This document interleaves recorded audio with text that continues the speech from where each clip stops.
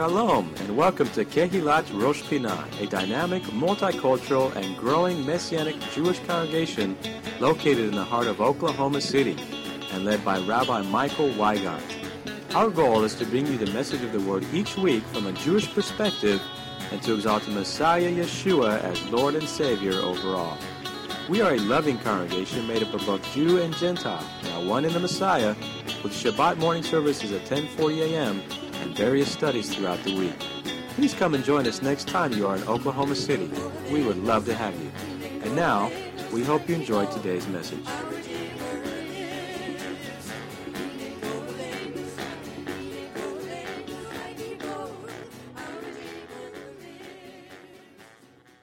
We are so privileged to have Hanania Naftali here with us. And I asked his scheduler, I asked for a bit of a bio of him, so I want to read some of that. Hanania Naftali is a leading Israeli Jewish influencer and human rights activist in the fight against anti-Semitism and terrorism against Israel. He served in the Israeli army as a combat medic. During his service, he fought in the 2014 Gaza war and has treated Syrian wounded civilians due to the civil war there. Today, he defends Israel in the international arena. And how many of us know Israel needs a lot of defending right now? And that's what our brother does here. He defends Israel in the international arena. Since 2018, Hanania has been working with the current Prime Minister, Benjamin Netanyahu, affectionately called Bibi by many people. How many have heard him called Bibi before? As part of his digital team, I've actually encountered our brother here through some YouTube presentations that he had placed out there, and I'm so thrilled that you're here with us today. And they're excellent. If you have a chance, please look that up and tap into that. Hanania completed his degree in political science at the Open University in Tel Aviv. Now, here's what we're going to do today. He's going to give a presentation here, a planned presentation. I want you to please give him your attention. He's probably going to say some things that we here in America may not always hear. And he brings a perspective that he's a native-born Israeli. He's a Sabar, native-born Israeli, and he will bring a perspective to us that is very valuable to us at this time. After the service, he has a private meeting, so we'll usher him over to a private meeting after the service, but he'll be back for questions and answer approximately about 1:45 in here. So if you hang around, at 1:45, Lord willing, here in the sanctuary, he'll be back in here to field some questions and hopefully give us some answers. So I'd like to invite you to give a warm round of applause and welcome to our brother, Hanania Naftali. Thank you very much. So before we begin, first of all, I just have to say two things that I observed while being here. And before we play a video, I wanted to show you a quick video. I've been to probably hundreds of congregations and churches around the world, and I have to say I haven't seen something like this that is like, if I could use one word to describe these places, community. And I think in this world where wherever we go, we have this darkness cloud following almost every move. So it's so important to have community. So if anybody here needs a reminder to why it's so good to have community, so that's what I'm taking from you guys. And the second thing I wanted to say is I've been around in the southern states, so don't mind if I pick some of the southern accent. You got to do what you got to do.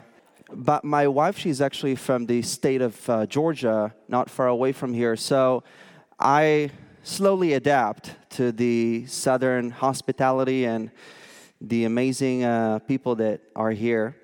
I would like to start with the video, if possible. This is a war between good and evil. The war in Israel is not just about victims and perpetrators. It has always been about good versus evil. IDF soldier Hanania Naftali joining us now. This is a war between light and darkness. There is no left and right in this war. We are right now in a place called Kibbutz in southern Israel. And I came here together with the Prime Minister to show you the horrors that civilians here were going through. A massacre of civilians. Women were taken, raped, kidnapped. Families were shot in the head.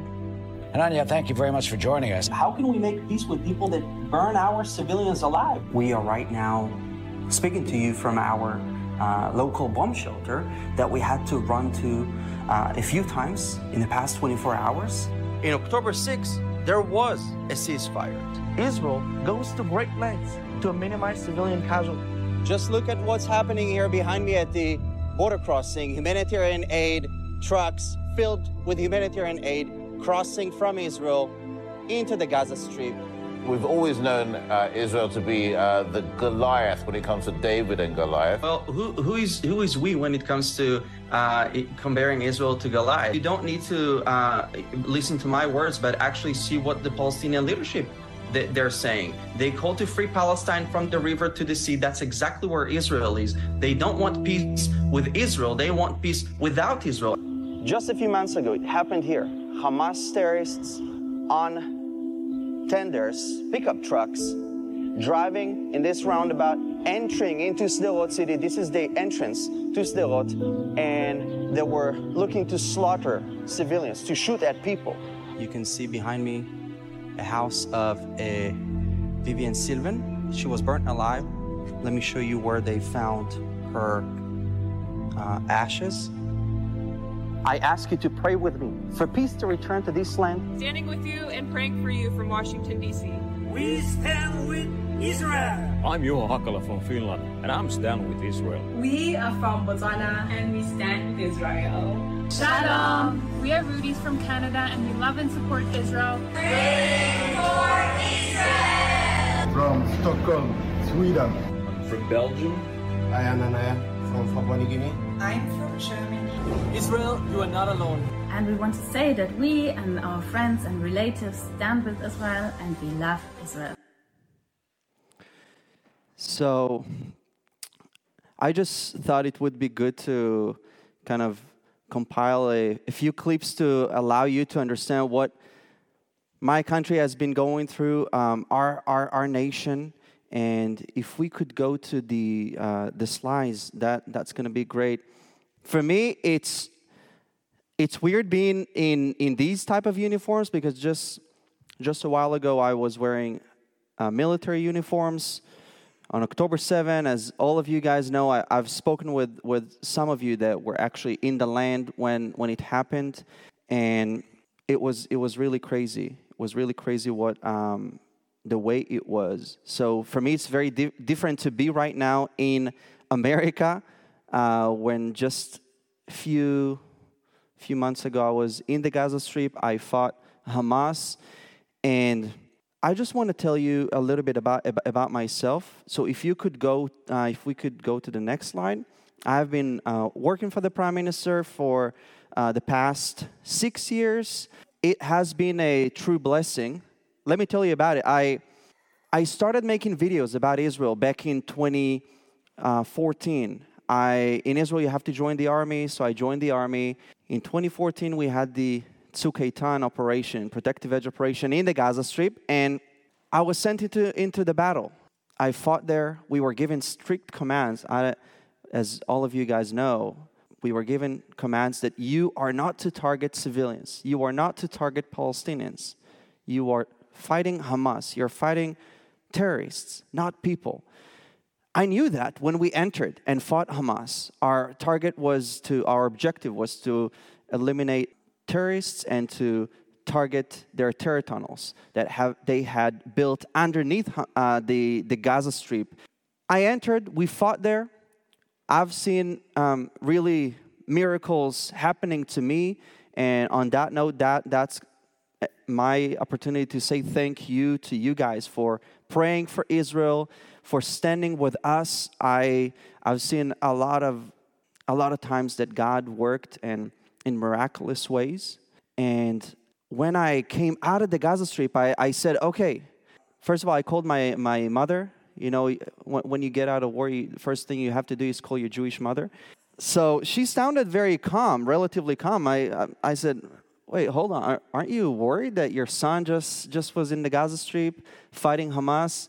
And she said something that I'll remember forever. She said, well, you know, Hanania, I'm turning into an American here.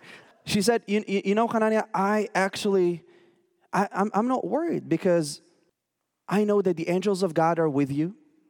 He's surrounding you with His protection, and I don't want to bother you as you fight for Israel. So that was a good excuse to sound very calm. After calling my mom, next thing I do is I open the news. I wanted to see what's happening. How is Israel being portrayed? And I was, to my not surprise, I saw massive protests. As we see today, they're burning flags of Israel, calling us war criminals, saying that we are committing a genocide, human rights violations. And I remembered the commands they gave us before we entered the Gaza Strip. So I said, I'll do something about it. I'll do something about it. I'll talk about Israel.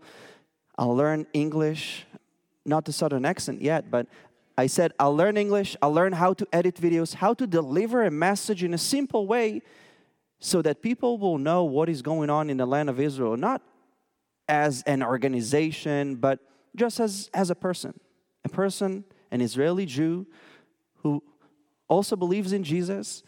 I wanted people to know what's going on in the country. So I started that.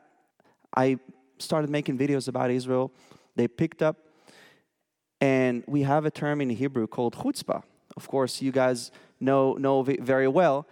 I had on social media about 300,000 followers, and I said, you know what? This is enough followers to ask for an interview with the Prime Minister. So it was back in 2017. I texted on Facebook one of his advisors, and I said, hey, I'm this and that. I want to do an interview with the Prime Minister to ask him how we can best defend Israel. Because he was the ambassador to the UN back in the 80s. And next thing I know, the chutzpah worked well because they texted me back saying, hey, we actually thought about working with you, so to invite you to do a video. So we ended up doing this video. And to those of you who don't know what chutzpah means, it means that you see a door, basically, a closed door, and you don't, before knocking, of course you want to knock, but before knocking, you go and break this door, and you're like, oh, excuse me, can I please come in? This is chutzpah in 2 seconds.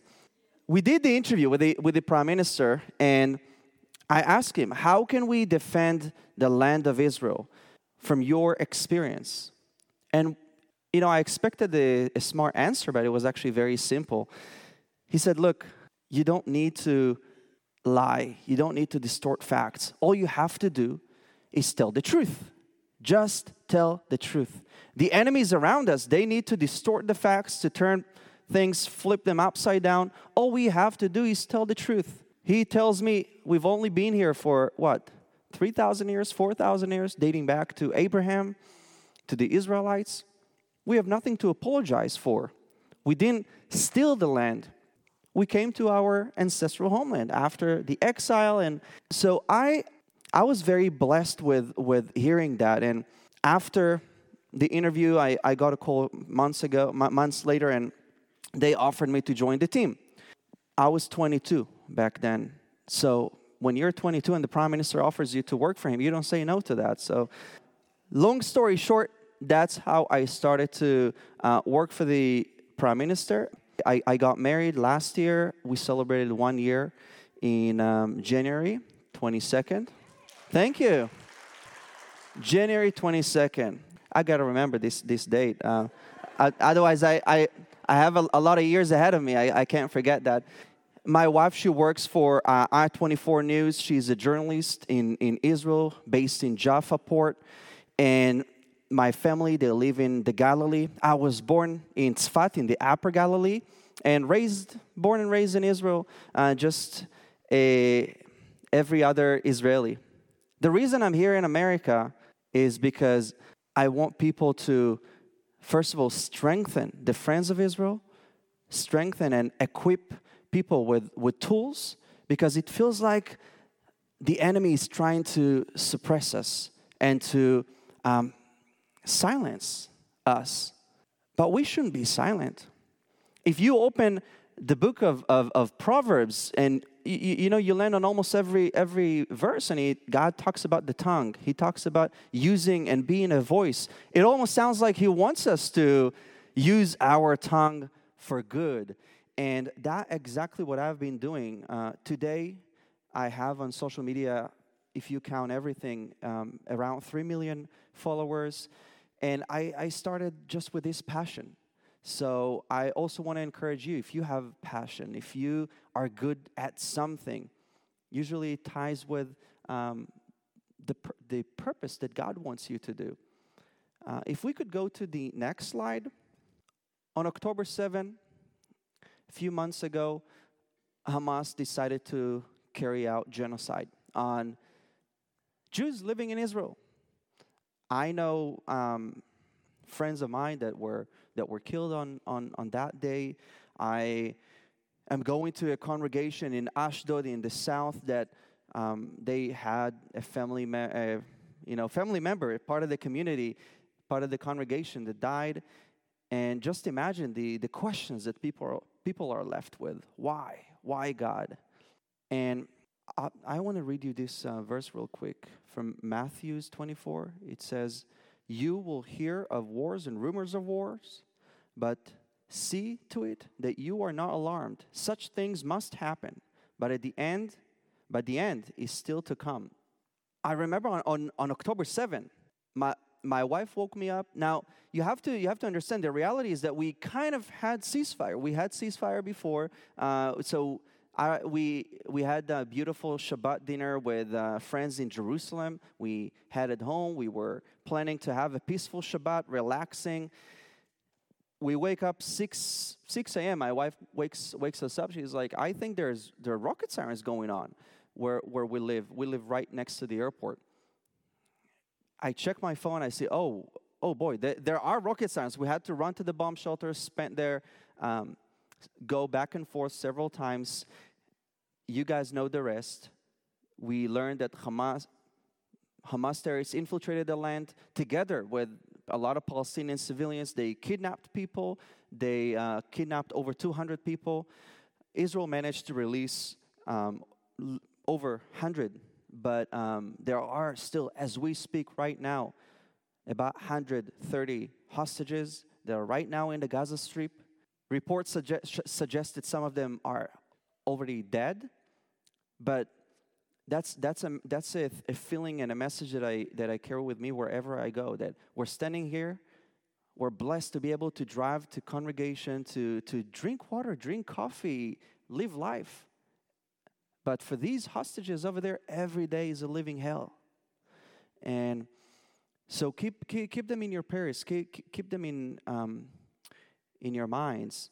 And if we could go to the next slide. I was deployed, as many of us. On October 9, I'm a combat medic, and I was also in the Armored Corps, in the tanks. So our unit was immediately deployed. We started training in the Golan Heights. At first, we thought that we might see war waged against Israel from the north. So our role was to be there and to be the first in line of defense. And I remember talking with my friends in the tanks, and while we were training, getting ready, we really didn't know what is going to happen. We were sure that the entire country is going to be invaded, and we'll have to, if you have to, make the ultimate sacrifice for the land of Israel, to serve the country. Because if not us, then who? But I also have to tell you, when it's a very humane thought, when we entered the Gaza Strip a few months ago, you cross the border, you cross this security fence, and you have this thought that crossing everybody's minds. Am I going to come back alive or not? It's a thought. When I said goodbye to my wife, I didn't know when I'm coming back, if I will come back. But again, if we will not defend ourselves, who will do it for us? So I had this thought, and I was very encouraged, because even though I didn't have time to read my Bible when I was there, God was sending me all kinds of verses and reminding me. And I was really encouraged that God has a plan. God is in control.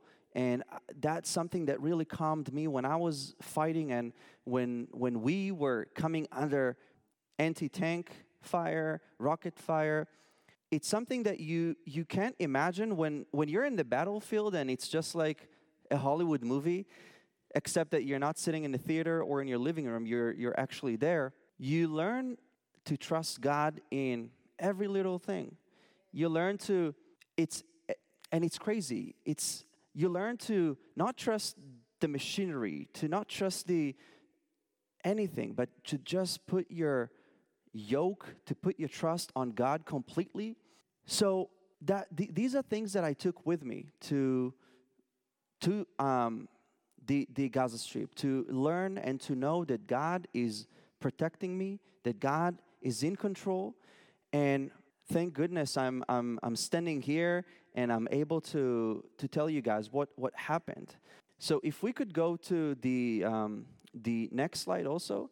After I was deployed, since I work for the Prime Minister, so I was sent back to be with him. So we were able to actually visit southern communities on the alongside the border, and it was horrific. It was horrific because I knew friends that lived, for example, in Kibbutz Kfar Aza.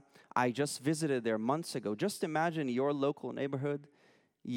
Everything is beautiful, green. You hear the birds. You see butterflies. You see flowers. And visiting out after that, after the massacre, houses burnt, bullet holes everywhere, and the silence speaks louder than anything else. And we were there. Part of the clips that you saw is me entering one of the houses that were invaded by Hamas terrorists. And I don't want to get into details, but it's so heartbreaking that there are people that woke up on Shabbat, instead of going to the synagogue to go about their lives, they possibly lived the last moments of their lives, uncertainty. This house that I entered, everything is a mess. Everything is a mess. You see everything on the floor. And as I walk in the house, I try to imagine what this family was going through. You see books on the floor. You see they moved the closet. I don't know, maybe to hide behind the closet. Then I enter the living room and I see photos of the family right next to bullet holes everywhere. And just to give you a perspective of what happened, because now we are seeing something crazy. We are seeing, just like Holocaust denial, we are seeing October 7 denial. We're seeing that people nowadays are saying it's all conspiracy. Israel made this thing up. Israel wanted to go into war so that they let this happen. Don't get me wrong, there are a lot of questions to be asked, and we Israelis also have a lot of questions, like, how did this happen? How was this allowed to happen? But now the country is still at war. We're focused on winning this war and making sure that civilians are safe. Because as we speak right now, I also visited Kiryat Shmona. There are families displaced. About 100,000 Israelis are displaced. They're living not in their house, not in their homes. They stopped doing their business, going to schools. Their lives paused completely. If we could also go to the next slide. A lot of people are asking this question. I'm part of the protests that we see is people calling for ceasefire. People saying, usually those that call for ceasefire, it's followed with the Palestinian flag, and that makes you wonder. Of course, they want ceasefire because now Israel is fighting, and so we are faced with a global dilemma because Israel is no longer the underdog. Israel is a strong country, but the fact that we are fighting back, that triggers the world to protest and to come out against us. I just want to challenge your thought. If we could also go to the next slide. When 9/11 occurred, nobody said, hey, we understand both sides. We understand them, we understand you. Now try to live in peace, let's have ceasefire. Nobody said that. Everybody knew that this is an act of war, terrorism, and we have to fight this. We cannot live right next to this. Now, just to give you perspective, 9/11, October 7, what happened in October 7 is equivalent to 50,000 Americans killed in one day. 9/11, the most horrible act of war in modern history in the United States, just over 3,000. It's just unthinkable that in the case of Israel, we see hypocrisy. Only when it comes to the Jewish people, they allow themselves to question this. My brother, he studies he actually graduated, but he's in Ohio, he just sent me a photo from there. It's like random day of snow, so much snow. So here it's very beautiful to have the sun out. And he tells me that when he was on campus, he saw parades that the management allowed to parade against Israel, to have their, call it cultural festivals against Israel. They went and asked, hey, can we also do a Celebrate Israel parade? They said, oh no, we're very sorry. This might offend people. This can be actually offensive. But then I'm thinking to myself, so they're allowing to hate on Jews. Just imagine if you would see one hate post, one hateful act against any minority groups in the United States, what would happen? They would go crazy. But somehow, us, the Jews, they're allowing to hate us, and we see growing conspiracies against the Jewish people. Let me give you another example, if we could go to the next slide. When the Allied forces fought the Nazis, nobody saw protests against their campaign against Nazi Germany. Just imagine actually what the world would have looked like if the Allied forces would have made peace or ceasefire with the Nazis. What the world would have looked like. Sometimes have to eradicate terrorism. You have to uproot terrorism in order to live in peace. And unfortunately, this has also infiltrated some churches with replacement theology. I want to call it spirit of humanism, that people forget that God is a merciful God, but He's also a God of justice, a God of war. He says, you be still, I will fight for you.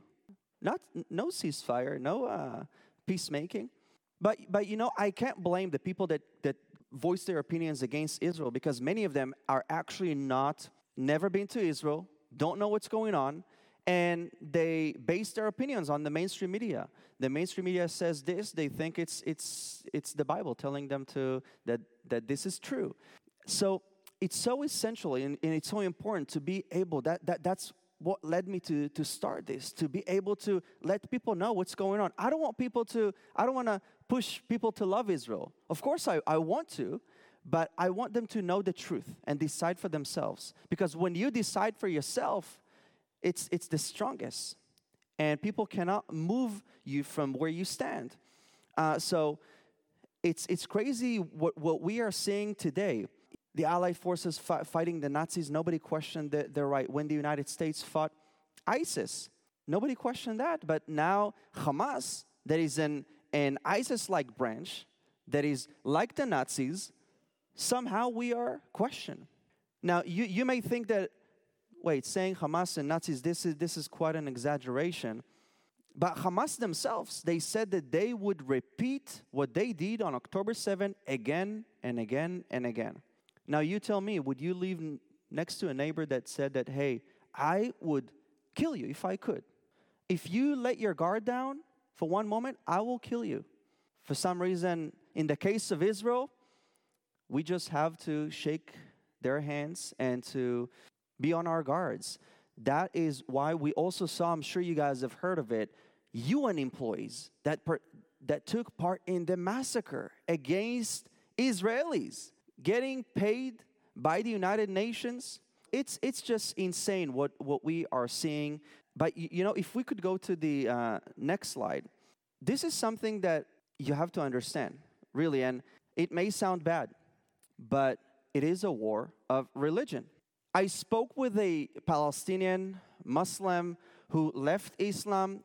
He was born in Khan Yunis in Gaza. Now he's married. He converted to Judaism and he lives in Rishon LeZion. I did a video with him. I asked him, "Look, you lived in Gaza. Tell me why. What's their problem with us? We never threatened their annihilation. We actually send them humanitarian aid. Before the war, you would see Palestinian workers coming from the Gaza Strip to work in Israel. What's their problem?" And he told me this. He told me, "Listen, Hananiah, even if you give them the entire land of Israel and you move to Europe, you give them Jerusalem. It's like, take Jerusalem. And you move to Europe, they will chase you down to Europe and kill you there." Back in 1939, for the nerds of us, there were protests against Jews, and they said, "Jews, leave Europe, go to Palestine. Leave. We don't want you here. Go." Today, they are saying, in 2024, they are saying, "Jews, leave Palestine, go back to Europe." Guess what? When you try to appease people, you're not going to get anywhere. So we are back in our ancestral homeland, and we're not going anywhere. That's the only way. Now, think for a second. What is their problem? Is just to preview that it's a war of religion. They are targeting Jews. They are targeting Christians. Now, it's not because your beautiful faces or your different passport. It's not about that. You see Christians being targeted in America. I've been speaking with people here in the States. They're telling me that freedom of worship is under attack in the States. That if you're a Christian, you automatically, Christian meaning believing in Yeshua, right? It means that you offend somebody, which means that you need to be quiet. You are under attack. We see Christians in Nigeria being under attack. Just in the month of January, over 200 Christians were butchered. I didn't see any report about that. They have a problem with your faith. They have a problem with what you stand for, the values that we share. They basically say, these radicals, they say, think like us or you don't have a place in this world. Become us or we will take your home. We will take your land. Also, another interesting observation, before the war, they would send incendiary balloons and burn southern farmland in Israel. And you ask yourself, if this is their land, why are they burning it? If you own this land, you would not set it on fire because you own it. So it really shows who are the real owners. If you own this land, you will not burn it. But when you're dealing with lies and distorting facts, it's so easy to portray the story and make us, the Israelis, look very bad.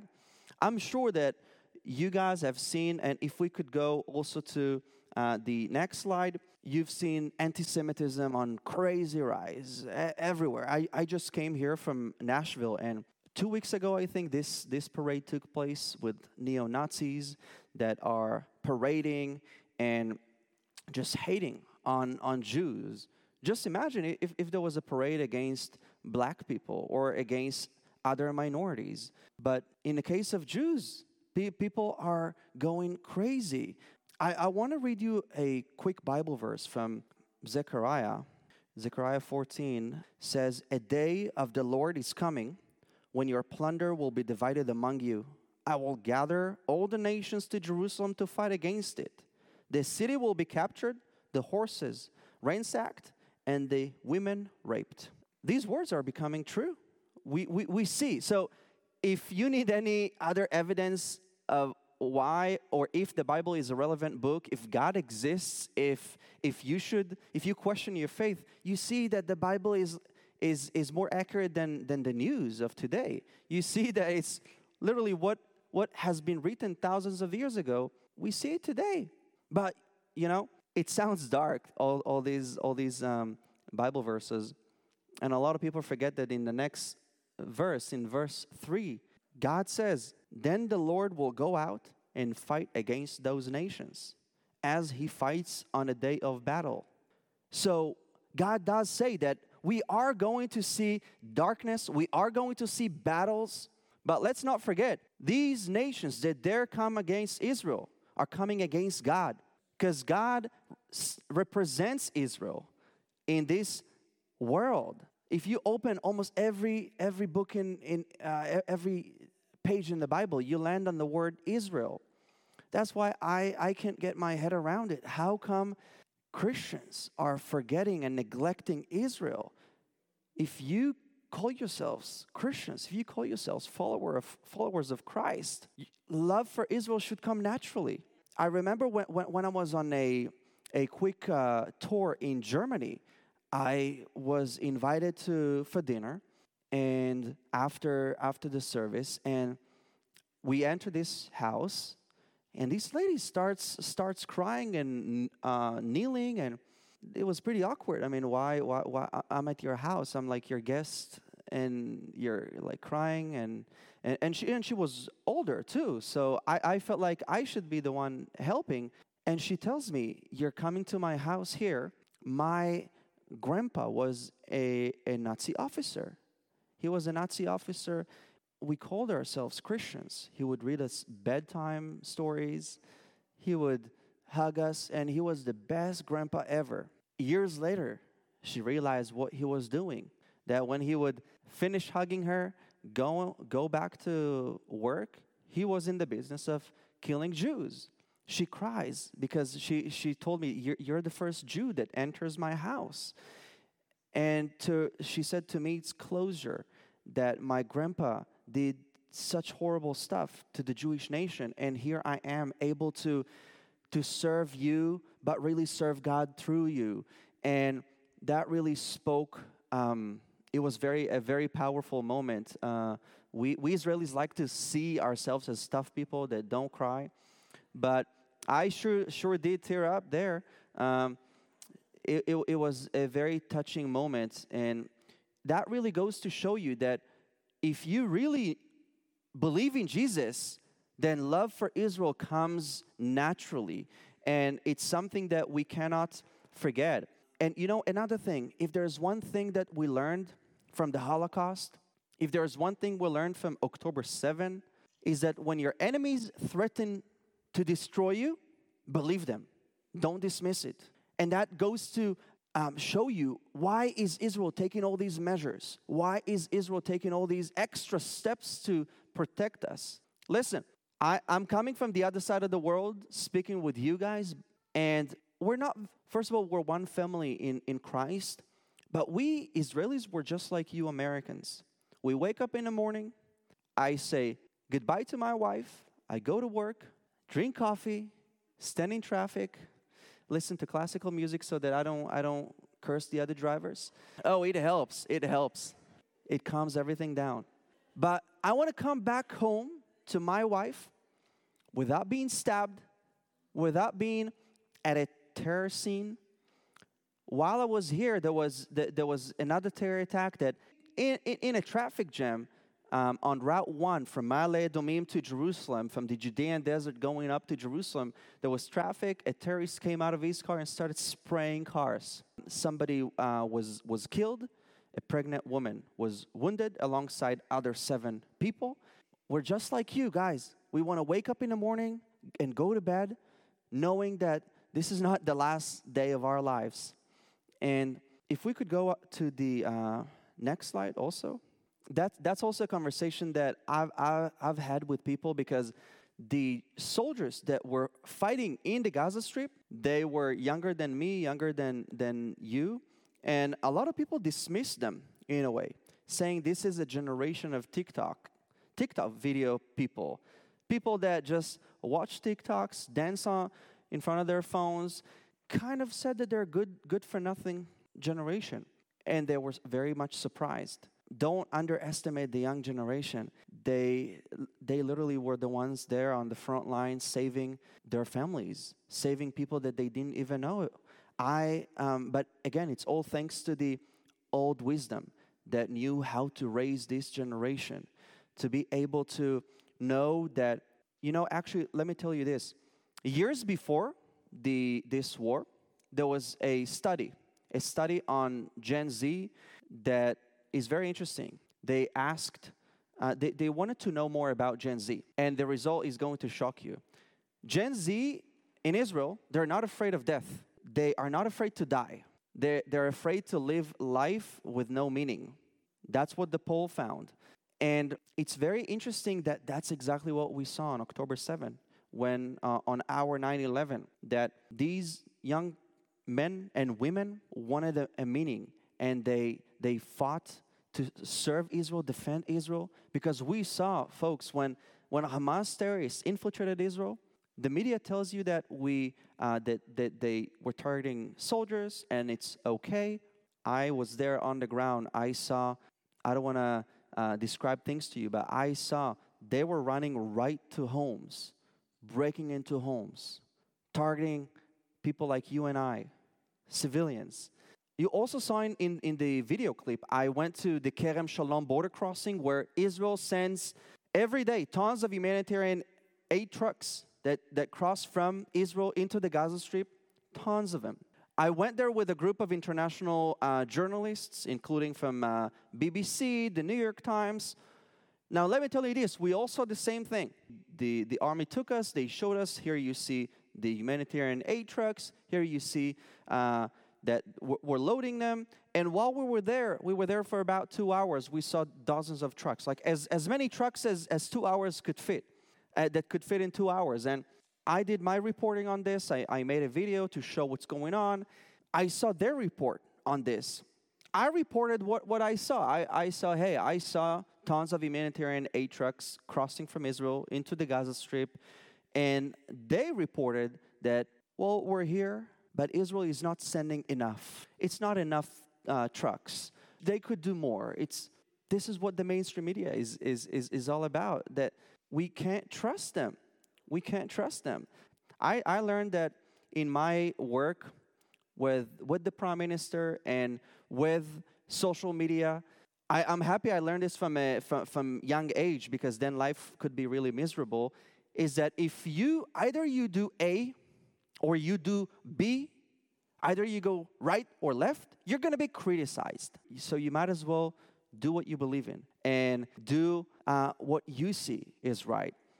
That's something that growing up in Israel also as a believer in Yeshua, that's something that you always face some kind of criticism to a degree. And you are expected to be ashamed of who you are, of your identity.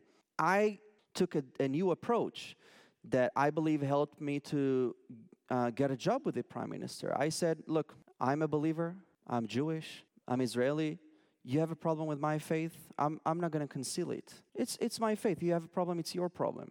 I didn't make it a problem until you made it a problem. So when you stop being suppressed, when you stop being submissive to this sort of oppression, you excel because you just cancel this background noise. Yeah, it's just amazing. On the flight here, I use the big Apple fan here. So I use the Apple headphones. It's amazing. When you press this button here, it cancels all the noise. You don't even hear the plane's engine. Sometimes we need these spiritual headphones to our ears to cancel all kinds of background noises. But here's the question. How are we going to get peace? So there is the spiritual route that we all know. When the Prince of Peace comes, we'll see peace. And there's the short-term one that, we kind of need to see temporary peace. Look, just like I've said, you can't have peace that don't want to shake your hand. Israel extended its hand for peace several times. We've had prime ministers that offered all of the heartland of Israel, Judea and Samaria, where I think over 80% of the Bible took place there. We've made very generous offers to the Palestinian Authority. I was born and raised to love peace, shalom. Also in Arabic, salam. There should be peace. But the only way we can achieve it until the Prince of Peace comes is to uproot radicalism. Just like the U.S. did with ISIS, just like the Allied forces did with the Nazis. Sometimes you have to, if you want peace, you have to prepare for battle. You know what the crazy thing is that when I was there just a few months ago in the Gaza Strip, in the Golan Heights, if I read the news that is being sold to you guys, they make it sound like I want to be there. Sure, I want to defend Israel, but I would rather not have this war. I would much rather be at home with my wife, watch a movie, relax. But they make it seem like we're warmongers, bloodthirsty. And that's something that I'm not okay with, because we are all human beings that we need to promote truth. Truth is, unfortunately, truth is a rare ingredient in our world. Truth is more precious than gold and diamonds, and it's so vital. So that's something that I also want to encourage you.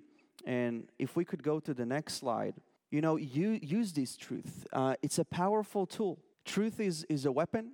I use social media because, first of all, I love social media. But secondly, it's a powerful tool. It's like a double-edged sword. You can use it for evil, you can use it for good. Social media, to think about it, it's this city center of the world. It is in social media that I can meet with somebody from Iran, from Iraq, from Yemen, from Syria, from Lebanon, from the US, from Israel, and all converse. It's such a powerful tool. Let me tell you this. I made once a video with this Arab Muslim person from Israel, and I asked him questions. We went back and forth. I posted it on social media, forgot about it. Then I opened Facebook. I read a message I got from somebody from Egypt. He tells me, Hanania, I saw this video you did, and let me tell you this. Before I saw this, I hated you guys. I thought that y'all monsters. I thought that you guys are bad people. But this video triggered me. It triggered me to learn more. It triggered me to research. Now you have a friend in Egypt. He told me, amen, amen.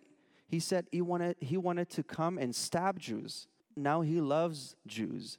And another story, I got a message from somebody from Lebanon. Now Israel and Lebanon were kind of not on good terms with Hezbollah on the borders, and with prophecies that from the north wars will come.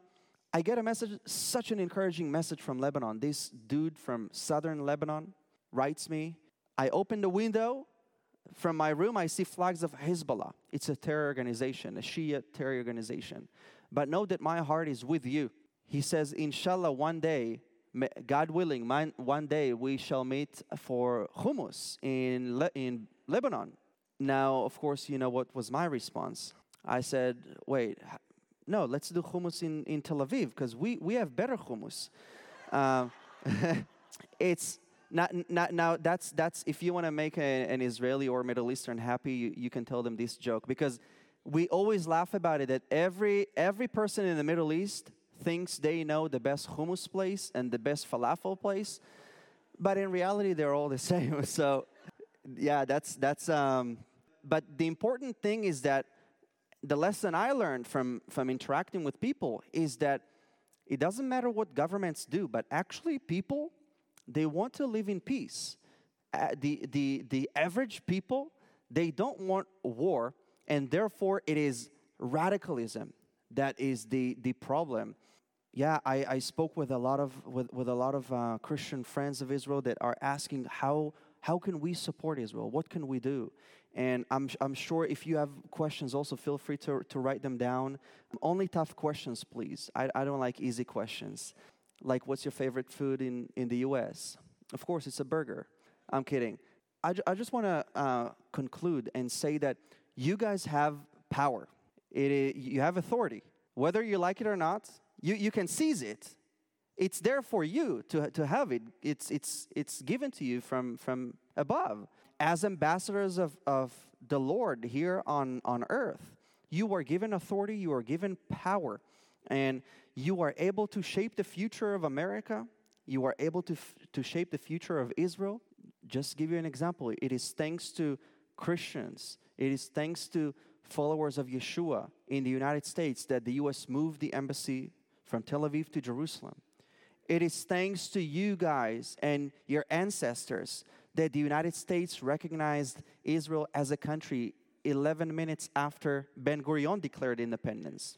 You are able to shape the future. And quite frankly, we need our friends today more than ever. When so many people question what we are doing, don't get me wrong, Israel is not perfect. I hope I didn't portray Israel as a perfect country. Israel is not perfect. But show me one country that is perfect. The fact that Israel is being examined like this under the microscope, this is a problem. You know, another thing is that standing with Israel, that's something that I hear from in America. A lot of people say, you know what, actually, I don't want to talk about Israel. I don't have an opinion about Israel. They do. They love Israel, but they're afraid. They're saying it's political. Let's not talk politics. But standing with Israel is not political. It's biblical, right? Standing with Israel is not easy, though. Nowhere does it say that standing with Israel is going to be easy. Unfortunately or fortunately, God doesn't always give us easy tasks, but once you complete this walk with God, it's really rewarding and satisfying. I feel like God is not seeking to make our lives easy, but to make our lives whole. And to my humane understanding, that it's so satisfying when you walk with God and when you wake up in the morning and you're able to have purpose, to have meaning for life. It's something that we all seek at the end of the day, meaning. With my work, working with the Prime Minister, working with social media and traveling and meeting new people, making new friends. I hope I'll have friends here after today. And, I have this, hear me out, it may sound depressing, but it's really not. It's actually very inspiring. I think about it when I wake up in the morning. I think about it. What if today is your last day? Are you filled with regrets, or are you filled with joy, saying, you know what, I did everything I could to serve God, to fulfill my purpose that God had given me? Regrets, or saying, you know what, I did everything I could. I keep this thought in my head when I wake up in the morning, so that I can do and serve God. And it gives me energy to do everything that I can. If we can go to the next slide, I want to end with this Bible verse from Jeremiah 30, verse 10. So do not be afraid, Jacob, my servant. Do not be dismayed, Israel, declares the Lord. I will surely save you out of a distant place, your descendant from the land of their exile. Jacob will again have peace and security, and no one will make him afraid. Let this be our prayer. Let's not forget that God stands with Israel, and God is in control. You've been listening to the Shabbat message from Rosh Pinah Messianic Jewish Congregation in Oklahoma City, Oklahoma. We would love to have you visit us. Our weekly services begin at 10:40 a.m. each Shabbat, and we are located at 2600 Northwest 55th Place, north of Northwest Expressway at the corner of Northland Avenue and Northwest 55th Place. We meet each Shabbat for wonderful praise and worship with dance, liturgy, teaching, food, fellowship, excellent children's programs, and Bible studies on Tuesday nights. For more information, please visit our website, www.roshpinah.org. That's ROSHPINAH.org. You can also reach us by phone at 405-842-1967 or email us at info@roshpinah.org. Thank you for spending time in the Word with us today. Shabbat Shalom and blessings in Messiah Yeshua.